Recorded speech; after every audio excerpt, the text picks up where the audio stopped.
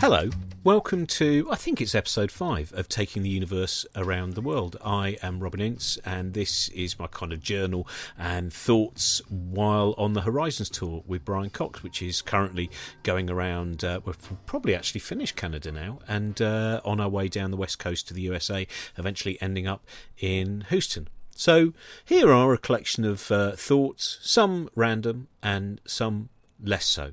And we just finished in Toronto, and we were on the bus. As you may know, unfortunately, we timed it very badly. We left Toronto as 2 major sporting events finished. So it took us about 2.5 hours to get out of Toronto. And then we just drove down to Niagara to cross the border, go to the USA and go to Pittsburgh, which was tremendously exciting for me because I am a huge George A. Romero fan. And in fact, I watched Martin again last night. If you've not seen Martin, you really should. It's George A. Romero, I think, even up to the end of his life, considered it his best film. Beautiful, haunting film about a young man who maybe is a vampire, maybe isn't a vampire, maybe it's a mental health thing. But it's just, yeah. I think it's a masterpiece. But I want to stay alive. I do need blood.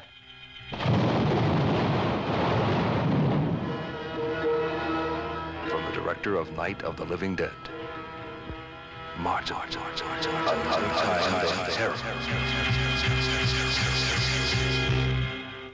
But unfortunately, it was actually filmed in Braddock, Pennsylvania. We weren't going to Braddock, but anyway, I was still excited to be going to Pittsburgh, and also, of course, because of the Andy Warhol Museum. But I'll start off by telling you about when we tried to cross the border to the USA. Now, we were in a big tour bus, and so we get to the border, and the first thing we find out, the person who is at the border guard, whatever you wish to call them, she seemed quite grumpy, but I can understand that. It's about 2 a.m. You're just watching these kind of buses and trucks go through and stopping them. Yes, you may well be grumpy at that time of night. And unfortunately, it also turned out that Brian Cox's passport had some kind of anomaly. Due to his specialness and his ability as a theoretical and particle physicist predominantly, he has that ability to walk through solid objects without atomic interaction. And because of being able to walk through many places without atomic interaction, it means that his passport misses one very, very necessary stamp. Now, this first border guard is confused, and also she asks about the band on the bus. And our driver, wonderful man called Jeremy, who also, by the way, is a big fan of zombie movies as well. Jeremy explains that we're not a band, but we are travelling on the bus. And then Brian chips in, leans in, he goes, no, we're not a band. I'm a physicist. Now, of course, this increases the amount of confusion. What would a physicist be doing in a tour bus? Why are they in a tour bus? Does this actually mean the tour bus is being used to bring some of their strange scientific samples, some of their very, very small black holes that they've made, which they're then going to let loose somewhere in the Midwest and destroy America? Or is he one of those scientists who's actually been creating kind of Dr. Moreau-like mutations, and they're all caged up somewhere under the seats? Is he one of the crazy scientists? Anyway, eventually it all got ironed out. The border guard remained quite grumpy, but then another border guard came along and explained about the fact that because Brian is a particle physicist and can walk through borders without physical and atomic interaction, that's why the stamp's not there. And we keep moving. It all went quite gently across Niagara. Before we'd left Toronto, though, we had one big problem, which I should have probably mentioned earlier. Anyway, the fact was we had to do these COVID tests, and the COVID test is all self-administered, but you then have to go onto a website where someone goes, hello? Now, you need to... Do not open that yet. You have opened that too soon. You've opened that too soon, and now the COVID test is null and void. And Brian and Steph, they were infuriated by the disembodied but authoritative voices. And it did, at times, we all felt like different versions of Moses in front of some kind of burning bush. And anyway, eventually we finally got through them, and we did all our COVID tests, and they were all negative, and we were fine. But no one asked when we got to the border, so... that was a lot of fury over nothing. In fact, Brian managed to do... I did mine up to 1 minute. I got the final result 1 minute before I walked on stage, and Brian managed to do his in the interval. It's a reasonably boring story, but it's just to warn you. If you are going into America and you need to do one of those self-administered tests, it will take you longer than you imagine, and you must obey whatever the voice says. Continue the experiment. Obey the voice. Anyway, the bus journey, in the end, through all of these different things, took much longer than we imagined, and we finally appeared in Pittsburgh at dawn. I groggily disembarked and took to my bed, frustrated that I was going to have even less time in Pittsburgh than I'd hoped. So breakfast was at about midday, and because it was at midday, that meant breakfast was grilled cauliflower, potato salad and a pint of coffee. This is something we are still getting used to, and I know this is just hack comedy stuff, but it's not hack comedy. It is literally just saying we still cannot get used to the size of things. So Steph and myself in particular go into a panic the moment it goes, "What's that you want?" And the moment they go, "What's that you want?" we go, "Small, medium, that one, the cup over there." Anyway, this is an interesting thing because Steph is very rarely panicked, but she is panicked in a barista situation. I also asked the barista, who was a really nice man, actually, about the zombie museum, because I had heard there was a zombie museum, which I think had originally been at the graveyard where George A. Romero begins Night of the Living Dead. I'm sure you'll remember, where the man is pretending to be Boris Karloff. "I'm coming to get you, Barbara." They're coming to get you, Barbara. Stop it! You're ignorant. They're coming for you, Barbara. Stop it! You're acting like a child. They're coming for you. So anyway, despite the lack of a Romero world to visit, in fact, what I'd heard was that there was a shopping centre, but a couple of towns or cities down, which had now been turned into a kind of Dawn of the Dead world.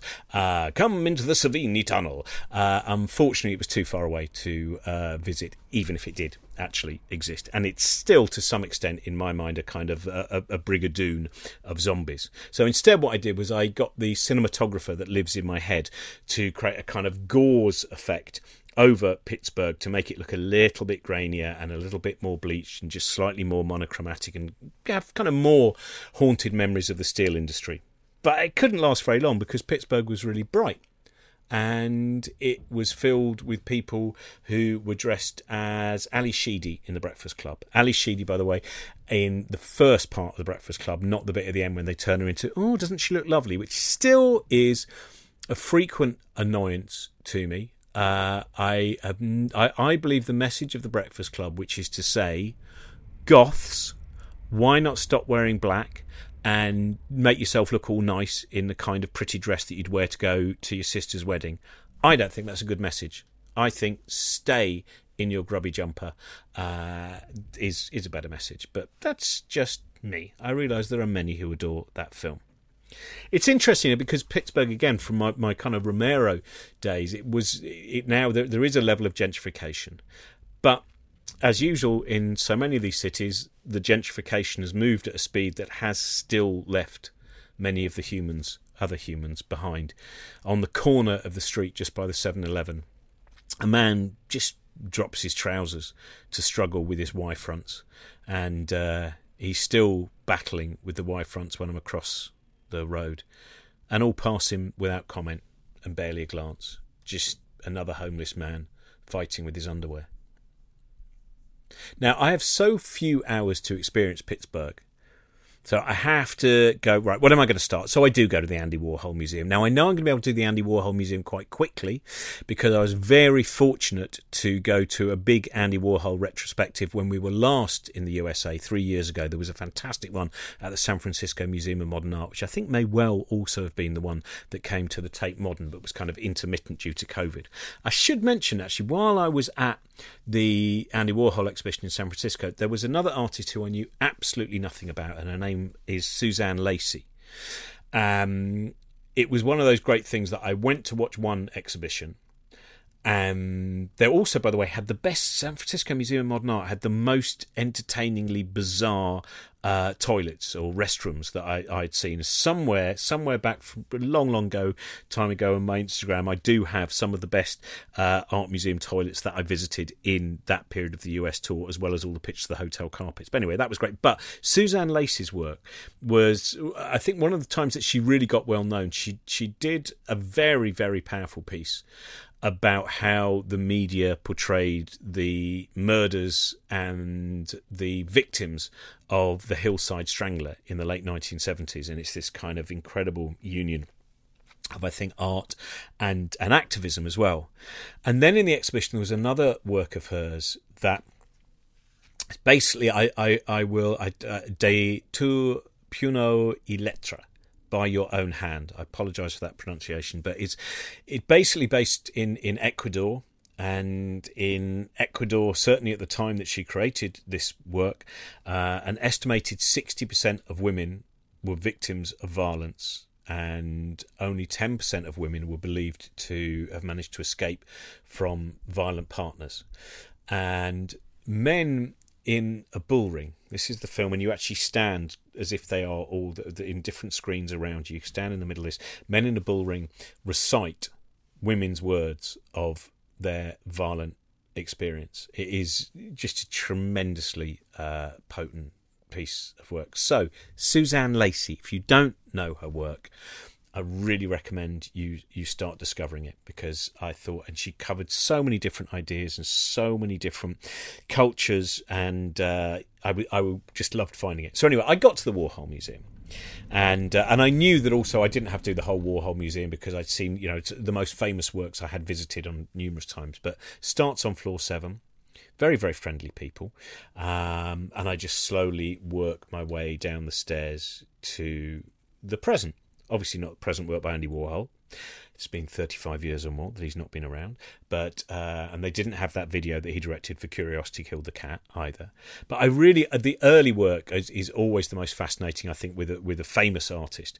And so they had his folding screens that he did, and the surviving kind of designs, the Dior designs that he did for a shop window display, and then some wonderful illustrations of colourful desserts, which kind of reminded me of David McKee's Mr. Ben cartoons. And that, by the way, is very much a compliment, because I love the work. David McKee, who only died very recently, and created those beautiful dream-like episodes of Mr. Ben, and of course many other children's books as well.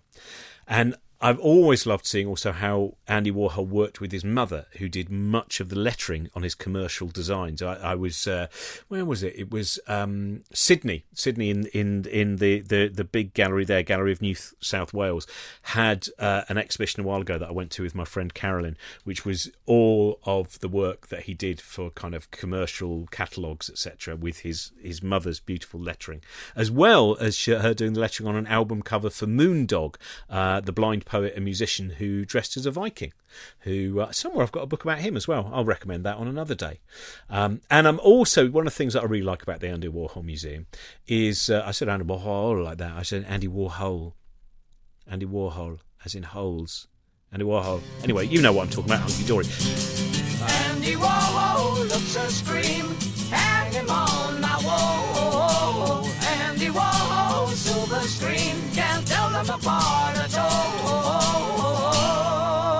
But anyway, Andy Warhol, one of the things that I liked was that they had for partially sighted or blind people, they created tactile versions of some of his work which say please touch, which always worries me in an art gallery. I think anything that says please touch must be some kind of trap, because as we know, do not touch the art. Go to the Science Museum, you're allowed to hand crank things there and touch them, do not touch the art. But this has, so you could just kind of feel the shape of the Brillo boxes and various other famous pieces of work. And I enjoyed the fact that the Great Dane that he'd owned was in a Perspex case.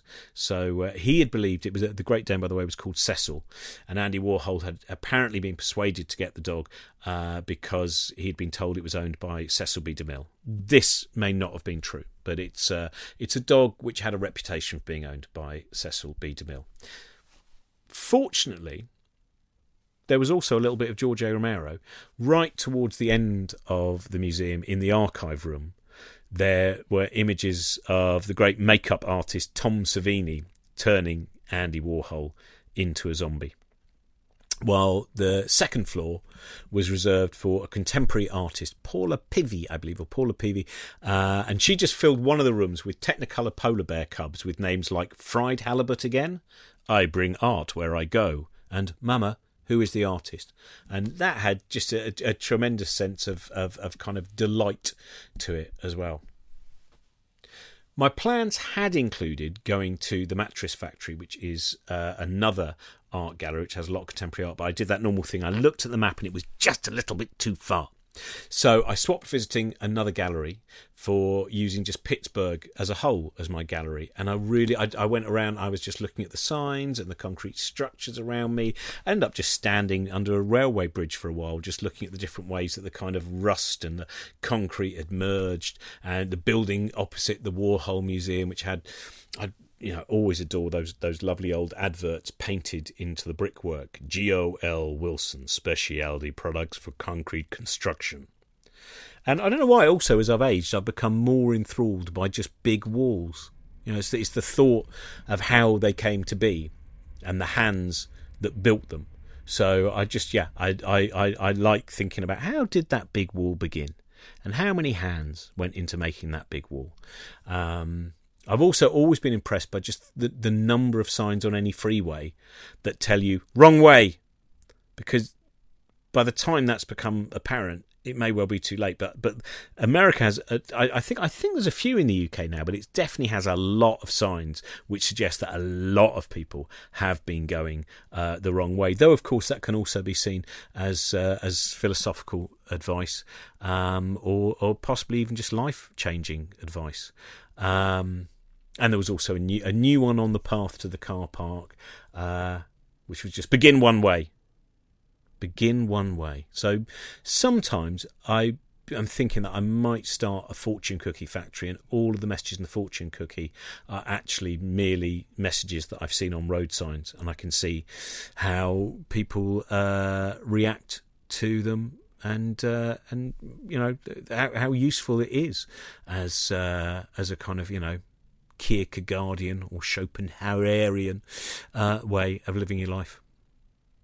I also enjoyed it. Was my Pittsburgh had my favourite rusted fire hydrant, and over the river there's a lot of bridges, a lot of yellow bridges, and so I just did that really, and it did work. It worked as an alternative to going to a gallery, of just turning the city into, which is what I try and do anyway. Back over the river though, I tried to make the sense of another painted piece of brickwork which just said Superior Sanitary Union Man. So there we are, Superior Sanitary Union Man, which sounds like a working title for a Bruce Springsteen album. And there's a beautiful window over an old violin repair shop, because just above the actual doorway there's another window on the second floor, and in the window you can just see, balanced on its frame, lots of fading, slightly broken violins, which I presume are destined to buckle as all of those Valentine's Day couples sit sadly unaccompanied as they eat their pasta vongole, because no one came to collect that violin. That violin has been left behind. And I also walked past a small parking lot. Park at Phil's. See, this is not just any parking lot. This is not just a car park sign. That wouldn't be good enough. You can trust Phil to, whatever, just mean that your car's still going to be there. It's still going to be at Phil's place. If you park it there at 10, if you park it at Phil's place, still going to be there at 6. Trust Phil and his ability to make sure that your car remains stationary. I find a bookshop. Of course, I always find a bookshop, don't I? And it is Amazing Books and Records on Liberty Avenue. I've already reached the point where I'm trying to be frugal, something that will collapse terribly at Salt Lake City, but you'll find that out later on. But the one book that I decide I need is a book about Rod McEwen. And he now seems to be unknown to an enormous number of people. Very few people seem to remember Rod McEwen, but he was a huge success for quite a long time. My mum was a very, very big fan of his. She loved his work, she loved his kind of gravelly voice, his sweet-natured poetry, I think gave her comfort during sometimes very difficult times. So I decided that I need a book all about him. You might remember his song, Soldiers Who Want to Be Heroes. Number practically zero, but there are millions who want to be civilians. Soldiers who want to be heroes. Number practically zero, but there are millions who want to be civilians. And he also worked with Jacques Brel as well. So I do buy that. And I also buy a book by Luke Reinhardt, who is best known for his highly influential Dice Man books. But this one is about EST and Werner Erhardt. Werner Erhardt is the kind of character that I'm sure you will have heard about in various Adam Curtis documentaries. But this, of course, was no more than an illusion. Yeah, and all those other ones where the path of our 21st century insanity is traced. In my hotel room, I eat coffee beans and record another episode of the thing that you're hearing now, but one that you might have heard already or you haven't heard at all. But anyway, there's 4 behind you if you haven't heard them yet. I'm a bit tired, so the negative voices find it easier to jemmy open the doors in my head. Outside the theatre, I look at the Horizons poster and how I am, according to pretty much all the publicity, a totally non-existent part of the show. And tonight it troubles me. It's just one of those moments of egotism.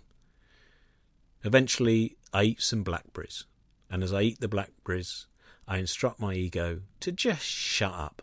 It doesn't matter. I still go on stage. The fact that no one's expecting me there is an entirely different issue. And Pittsburgh itself is a lovely old theatre, and I admire the brickwork that I see backstage. Despite managing to make the show 20 minutes shorter just 1 week ago, all that time has come back without seeming to add anything. It's another of our Einsteinian problems. Or is it just the problem of the excitement of physics that makes Brian's brain fizz and froth? The audience questions tonight include: how does negative time distort matter? And the same structures and patterns appear over and over in nature. Do you, Brian Cox, expect to see new patterns or variations on the same patterns as our understanding of the universe increases? I enjoy performing my poem more and more. Of all the possible purposes of me being in the show, I think that poem is the main one. I was lucky to come up with that poem on the day I was off to Beautiful Days. Beautiful Days is one of my favourite festivals. It's down in Exeter in southwest England, and it's curated by the Levellers, and always just has lots of lovely people there. I kind of knew that the poem had something about it. I'd written it very quickly, just sat waiting for a tube train to take me to Paddington. But I made myself perform it, and then afterwards someone came up to me and they were in tears. They wanted a photograph of the poem. And it was something that they were about my age and they'd just been diagnosed with ADHD, and I think they were just facing up to suddenly realising that many of the things that they had thought were things they had to battle against were not things that they needed to battle against. They were things that they could actually embrace and move with, and many of the things that they saw as faults that they had, those faults were actually also things that gave them their superpower. As Maggie Adair Pocock talks about when she talks about her dyslexia, you know, as an astronomer, she says that she realised that her dyslexia could also be her superpower, that it also gave her an avenue and a way of thinking that was not as easily accessible to other people. So anyway, I was glad that I made myself perform that poem the first day I wrote it at Beautiful Days, and I was glad that I was at Beautiful Days because it's such a lovely festival that they welcomed it as well. Pittsburgh is the first proper standing ovation in the USA for this show.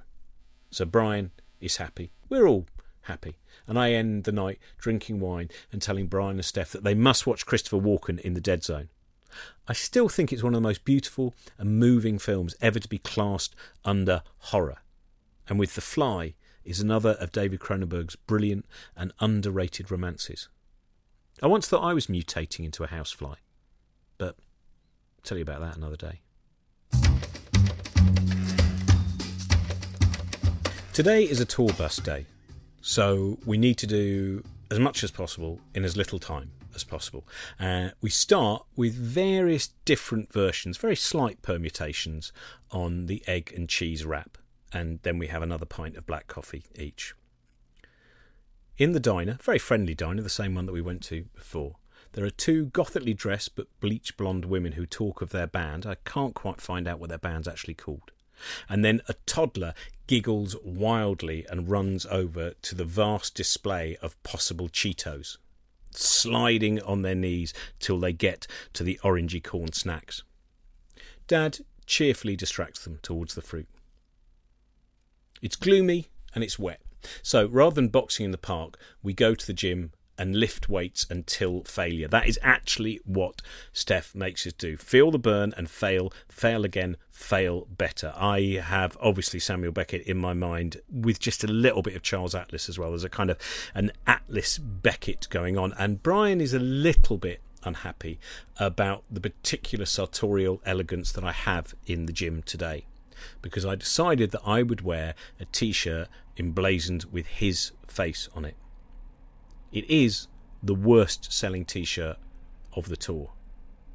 So I'm glad there is a stranger on a treadmill, and hope he wonders if the man... So I'm glad there's a stranger on a treadmill when we walk in, and I hope he sees my t-shirt and wonders if that man heaving weights over his head insists on anyone accompanying him wearing his face. To be fair, Brian didn't want this t-shirt to exist, much as his fans love his face. They love equations even more. Also, I should add that though it was the worst selling t-shirt of the tour at that point of the tour, I have been campaigning quite hard, and it has started to move a few notches up in the t-shirt chart. Training on tour makes such a huge difference, but like so many, the mockery surrounding my attempts at sport when I was at school created such an indelible burning shame that I've taken long into adulthood. And any sport I've attempted has had to be accompanied by a self-mocking commentary to preempt the imagined mockery of any of the alphas in the room. Thanks to these gym visits and Steph, I no longer think that I am so utterly useless. And so I'm healthier for that. And I think anyone out there who, like me, carries that schoolyard shame with them, you will find the right people and you will find the right places where you can exercise and you can start to shoo away all of that stamp of the horror of exercise. I even quite enjoy it. I mean, I'm always trying to find excuses to get out of it, but actually after I've done it, I've had a lovely time. Today we're off to Columbus. As we approach Columbus, Ohio, we drive by the Lion's Den Adult Superstore. This is where the lions can be found, flicking furtively through pornography and looking at vibrating eggs. Nothing says mighty lion more than secretly masturbating in a barn. I'm glad to see that Columbus Art Gallery is near the hotel, but sadly the Billy Island Cartoon Library Museum looks like it's just going to be slightly out of reach, which is a pity because it's a surefire bet that it has some Will Eisner, and I love the work of Will Eisner. I came to it far too late. I'm sure many of you all have read Contract with God, and but yeah, any of his work, the New York Trilogy, etc. Go and read Will Eisner if you have not read it already. This is a very short day, because not long after we arrive, we're off again to a restaurant to celebrate tour technical whiz Jack's 30th birthday. He's one of those people who has a look of resignation that many English people have when being celebrated. A kind of shy sort of indifference. Okay, yeah, so maybe I'm 30 today, but any bother is unrequired. Brian puts him at his ease by talking about tomorrow's audio-visual requirements and other technological needs, and occasionally mentions just the nature of galaxies. Some of these galaxies may not now be cut for Columbus. Almost the whole crew are there. We end up talking trans rights, Roe versus Wade, and Mary Poppins up our end of the table. It's supercalifragilisticexpialidocious, even though the sound of it is something quite atrocious. If you say it... The Crew Tour bus driver, who I've not met before, is a Donald Trump supporter. So we talk in a heated but civil manner. Where I have seen brutality, he has seen gentility, and vice versa. Then we all eat cake. It's chocolatey enough to put most of us on the cusp of a diabetic coma, and all further argument is now null and void. The conversation moves back to the centre of the table, and it moves to Chitty Chitty Bang Bang and the child catcher, which of course allows me to wax lyrical about one of my favourite subjects, the ballet dancer Robert Helpman. I tell the story of the friend who rang him to say that he had just taken his children to Chitty Chitty Bang Bang and they were utterly terrified by the child catcher, and as Robert was coming round to dinner later on in the week, could he just have a word with the children to explain that he's an actor? And Robert Helpman went, of course I can, that's absolutely fine. And then when the children got to the phone, he just went, I'm coming to get you, children. It's one of my favourite stories of all time. I also told that one that ends with the punchline, I'm fine, but I don't know how these umpires manage. If you don't know the rest of that story, in fact, you can see it. Kenneth Williams told it often as well, and of course far better than I do. We also talked of Dick Van Dyke. Our sound person, Noelle, has worked with Van Dyke, and I was happy to hear that she considered him a delight. We're all done by 8:15. Standing in the street, I see the people whose night is actually just about to begin, and I listen to the bar that is across the road, that is basically doing the hustle. What to do now? I lie on my bed wondering whether to risk watching the TV, which is just perpetually adverts, it seems, with only a homeopathic quantity of actual content, or maybe read a little of one of my many books, perhaps about Rod McEwen or Sexy Psycho that I bought in New Haven. There is Magnum P.I., Dynasty, Wrestling on Fox, or Frank Ferranti in his one-man show about Groucho Marx, which is of course on PBS. Fox News has Trump burbling in the rain about Mitch McConnell being a crow or something. So I read about Rod McEwen. And to be honest, I do watch a little bit of Magnum P.I. But it's just not the same with Tom Selleck, even though I know that, we won't go into the issues of Tom Selleck. It's not needed.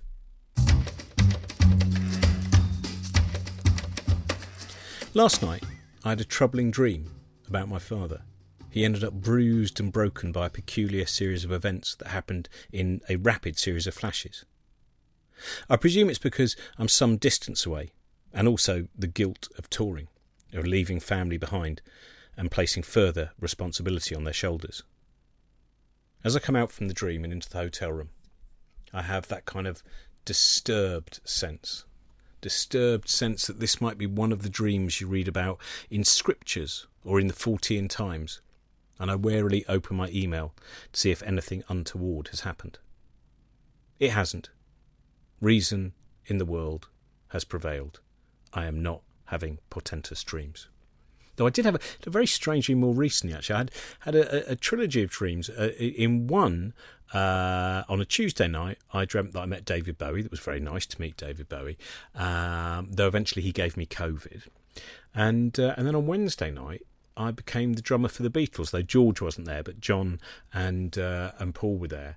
And I didn't know what to do. I didn't know how to explain to them that I didn't know how to drum, because sometimes in those dreams you actually suddenly go, I just start and you can do it all, but I couldn't. And the drums were a little bit too far away from me and they were badly set up. And then Ringo Starr came in and he was absolutely furious. Anyway, what can I tell you? Well, when I'm away, one thing that I remind myself a lot about is the fact that my wife keeps the world turning as I actually go around the world. My alarm today has gone off at 8:30am, as I was told breakfast would be 9. By 9:39, texts are still unanswered. Brian is considerably better at sleeping than me. It's one of the myriad reasons that this older man than me has managed to repel entropy while I tumble headfirst into disorder. My eyes are creased behind their bags today, almost retinal creasing. Eventually I give up waiting and go for a walk. So, of course, as I cross the bridge and find a statue about emancipation, the call comes that the others are ready for their omelette. Now Steph is here. The day is built around the fitness regime. Brian will spend the morning trying to make quantum entanglement explicable to the lay reader, and I will aim to take in as much of Columbus as I can before being placed under 50 kilos on a bench. As I wander under the awning of tonight's theatre, I see someone taking a picture of the billboard. I think this is fantastic. This must be one of the early Brian Cox cosmology fans. They can't wait. But on closer inspection, it turns out it's our tour coordinator, Natalie. Not to say that she may well not be a fan of Brian, but anyway. One thing I also noticed is that we missed Johnny Mathis by one day. He was on stage here when we were on stage in Pittsburgh. He is an icon with a tale to tell. By the way, I also recommend you read the chapter about him in John Waters' book Role Models. For the next 37 minutes, as I walk almost alone down the street, very few other people are walking, everyone else is driving, I find myself mumbling a kind of version of When a Child is Born over and over again, but it's literally When a Child is Born. But a child that will grow up and turn tears to laughter, hate to love, war to peace, and everyone to everyone's neighbor, and misery and suffering will be words to be forgotten forever. When a child is born, a ray of hope. When a child is born, flickers through the... When a child... Anyway, it's, the stuff of your nightmares, but not mine. It's my reality. I walk up Broad Street. Columbus is spread low and wide. I don't have to be discreet with my mumble Mathis because of this loneliness, and I wander by a church whose banner is the LGBTQI+ banner, and it promises a welcome for all. I take a detour down some back streets, past dumpsters and empty car lots. Later I see Lazarus Parking, a multi-storey affair that I presume gets its name from people perpetually underestimating which floor their car is on, and so they have to rise again. Yeah, do you see what I've done there? Do you see what I've done there? Yeah, etc. I get to their library, which is impressive, it's spacious, it's artful, and it has very helpful librarians. Aren't librarians nearly always very helpful? One wall is covered in small paintings of all the authors who have been keynote speakers at the library's yearly Celebration of Learning. The first was Ray Bradbury, an utter educational joy to listen to when it comes to the art of storytelling, and I highly recommend watching him in conversation with Ray Harryhausen. The whole space is an inviting celebration of literature. By generally avoiding the city guidebooks, almost whatever I find in each one of these cities will come as a surprise. Behind this library is a lush park with some splendid topiary. They're hedge figures trimmed to recall the Georges Seurat paintings that are figures in a park. I walk the wrong way for a while, seeking eccentric signage, but then turn back for the Museum of Art. Yet again, this is an active space. Buying my ticket, the man behind the counter, who has very impressively decorated ears, nothing gaudy, just an interesting collection of silver, wonders if I would also like to see the special exhibition which is currently Roy Lichtenstein. I'm not sure, as I've seen quite a lot of his work, but then the woman behind the counter, too distant for me to inspect her ears, tells me that I won't have seen anything like this as it is his early work, his pre-pop art days. Much like Andy Warhol, I'm always fascinated in seeing how a famous artist eventually reached the works that created their celebrity. And she was both persuasive and correct. I also tell the silver-eared man that I wish I could find more Robert Rauschenberg in American galleries, but he's never heard of him. No artist's work has made me smile as much in a gallery as Rauschenberg. I promise this man that he is in for a treat if he goes into the adventure of Rauschenberg's work. Whether it's the found objects, the decorated stuffed Angora goat, the silk screens, the bubbling mud, or the unfolding boxes in many shapes. The man behind me joins in with high recommendations of Rauschenberg. I hope the silver-eared man trusted us, because what a ride he's going to have. Early Lichtenstein is influenced by Miro, Picasso, and the myth of the American West. Lichtenstein wrote, "Art is mysterious but definable. It is mysterious as a thing, but definable as a way." It's one of 9 whimsical poems from his master's thesis. His desire was to evoke mythic narratives, but beside his images of cowboys and occasionally a man on a lion, I'm also captivated by his painting of a woman knitting. I always like to see the knitter celebrated. I'd hoped that his painting The Diver was a celebration of when Salvador Dali was showing off by turning up to Ado, the 1936 Surrealist exhibition in London, in a deep-sea diving outfit. He wanted it to illustrate the depth of the subconscious that he wanted to reach, but due to his failure to correctly set the valves, it almost made him totally unconscious and killed him. The burial at sea was not required. Anyway, that's not what the painting was about at all. It was more about Jacques Cousteau, who was far more adept at his valve settings. Due to the limits of time, I have to quicken my pace, and I make rash decisions about the art when I reach the floor of contemporary artists. Here, artists talk about reacting not merely to culture and the material world, but also the virtual world. As David Chalmers writes in his latest book, we do a disservice if we discount virtual reality as being part of a real experience. I'm taken by Robert F. Williams' Final Girls, a piece inspired by the final girl theory of slasher movies, with a touch of The Man Who Fell to Earth too. On top of the layered art, historical and cinematic references, Williams also uses techniques derived from painters on TikTok and Instagram. For Instagram painters, by the way, I recommend you check out John Levers. It's John with an H, and levers as in, levers that you pull, because he does very, very beautiful art, and also created the art for the print of my poem about the final den. So you can find out more about that at Cosmic Shambles. I also want to find out more about Jade Fadujutami, or Jade Fadujutini.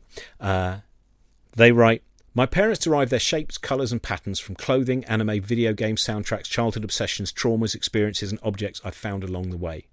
You only have to maybe cut out one or two of those words, and I would say that was the same for what many of my favourite stand-ups are trying to do as well. I'm also captivated by Nick Cave's Sound Suit. It's not that Nick Cave, there's another Nick Cave. Somaya Critchlow's The Weight of Silence, Ken Fandel's The Skies Above, and just loads more. I think back to Basquiat, going around the Museum of Modern Art in New York and commenting that there were no black artists to be found. Here in Columbus, there seems to be a move forwards, as well as in other cities too. There must be at least some positive change, or so many hacks wouldn't make money by viewing any increase in diversity so negatively. I mean, it's as if the whole story of white blah, blah, blah, blah, blah. You see, rather than seeing this as an increase in diversity of visions, the jump to monetised position for the hack is to consider any white male artist having a canvas taken down and replaced by a non-white artist as some sort of act of censorship. I've been naive for so much of my life in my failure to recognise the low hum of white supremacy that is in so many places, including my own mind, including amongst those people who I've sometimes imagined were progressive. For some, there will always be the presumption that art, proper art, truly springs from white men, as others are still battling their barbarism, their lack of sophistication, or their genetic predilection for compliance. In the UK today, I see there's an article in the Saturday papers, "We're hurting Oxbridge in the name of equality." Are we? This is the position of the eugenicist, who holds Francis Galton's Hereditary Genius as an essential text. I also found myself very fond of Amina Brenda Lynn Robinson's self-portrait with a rabbit, which reminds me of the most splendid things in the catalogue of supermarket art, and Thomas Hart Benton's bleak and monochromatic strike.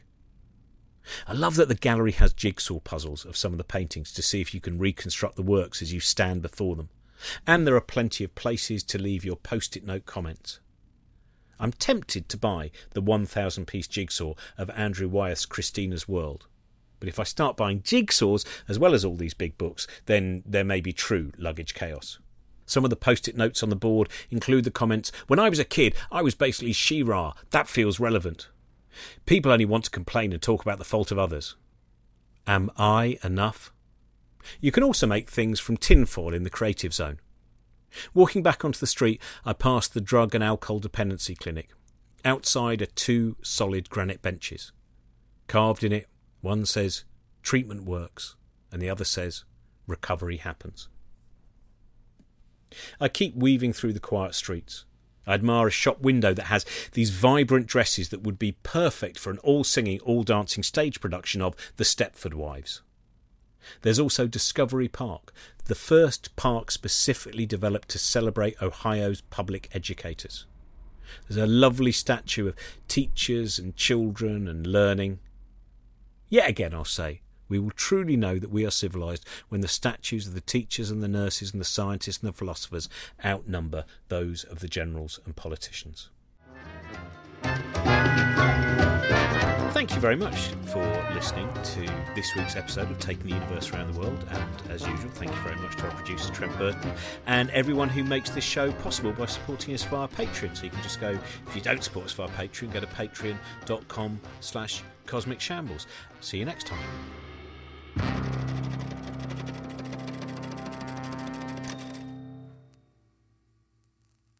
This podcast is part of the Cosmic Shambles Network.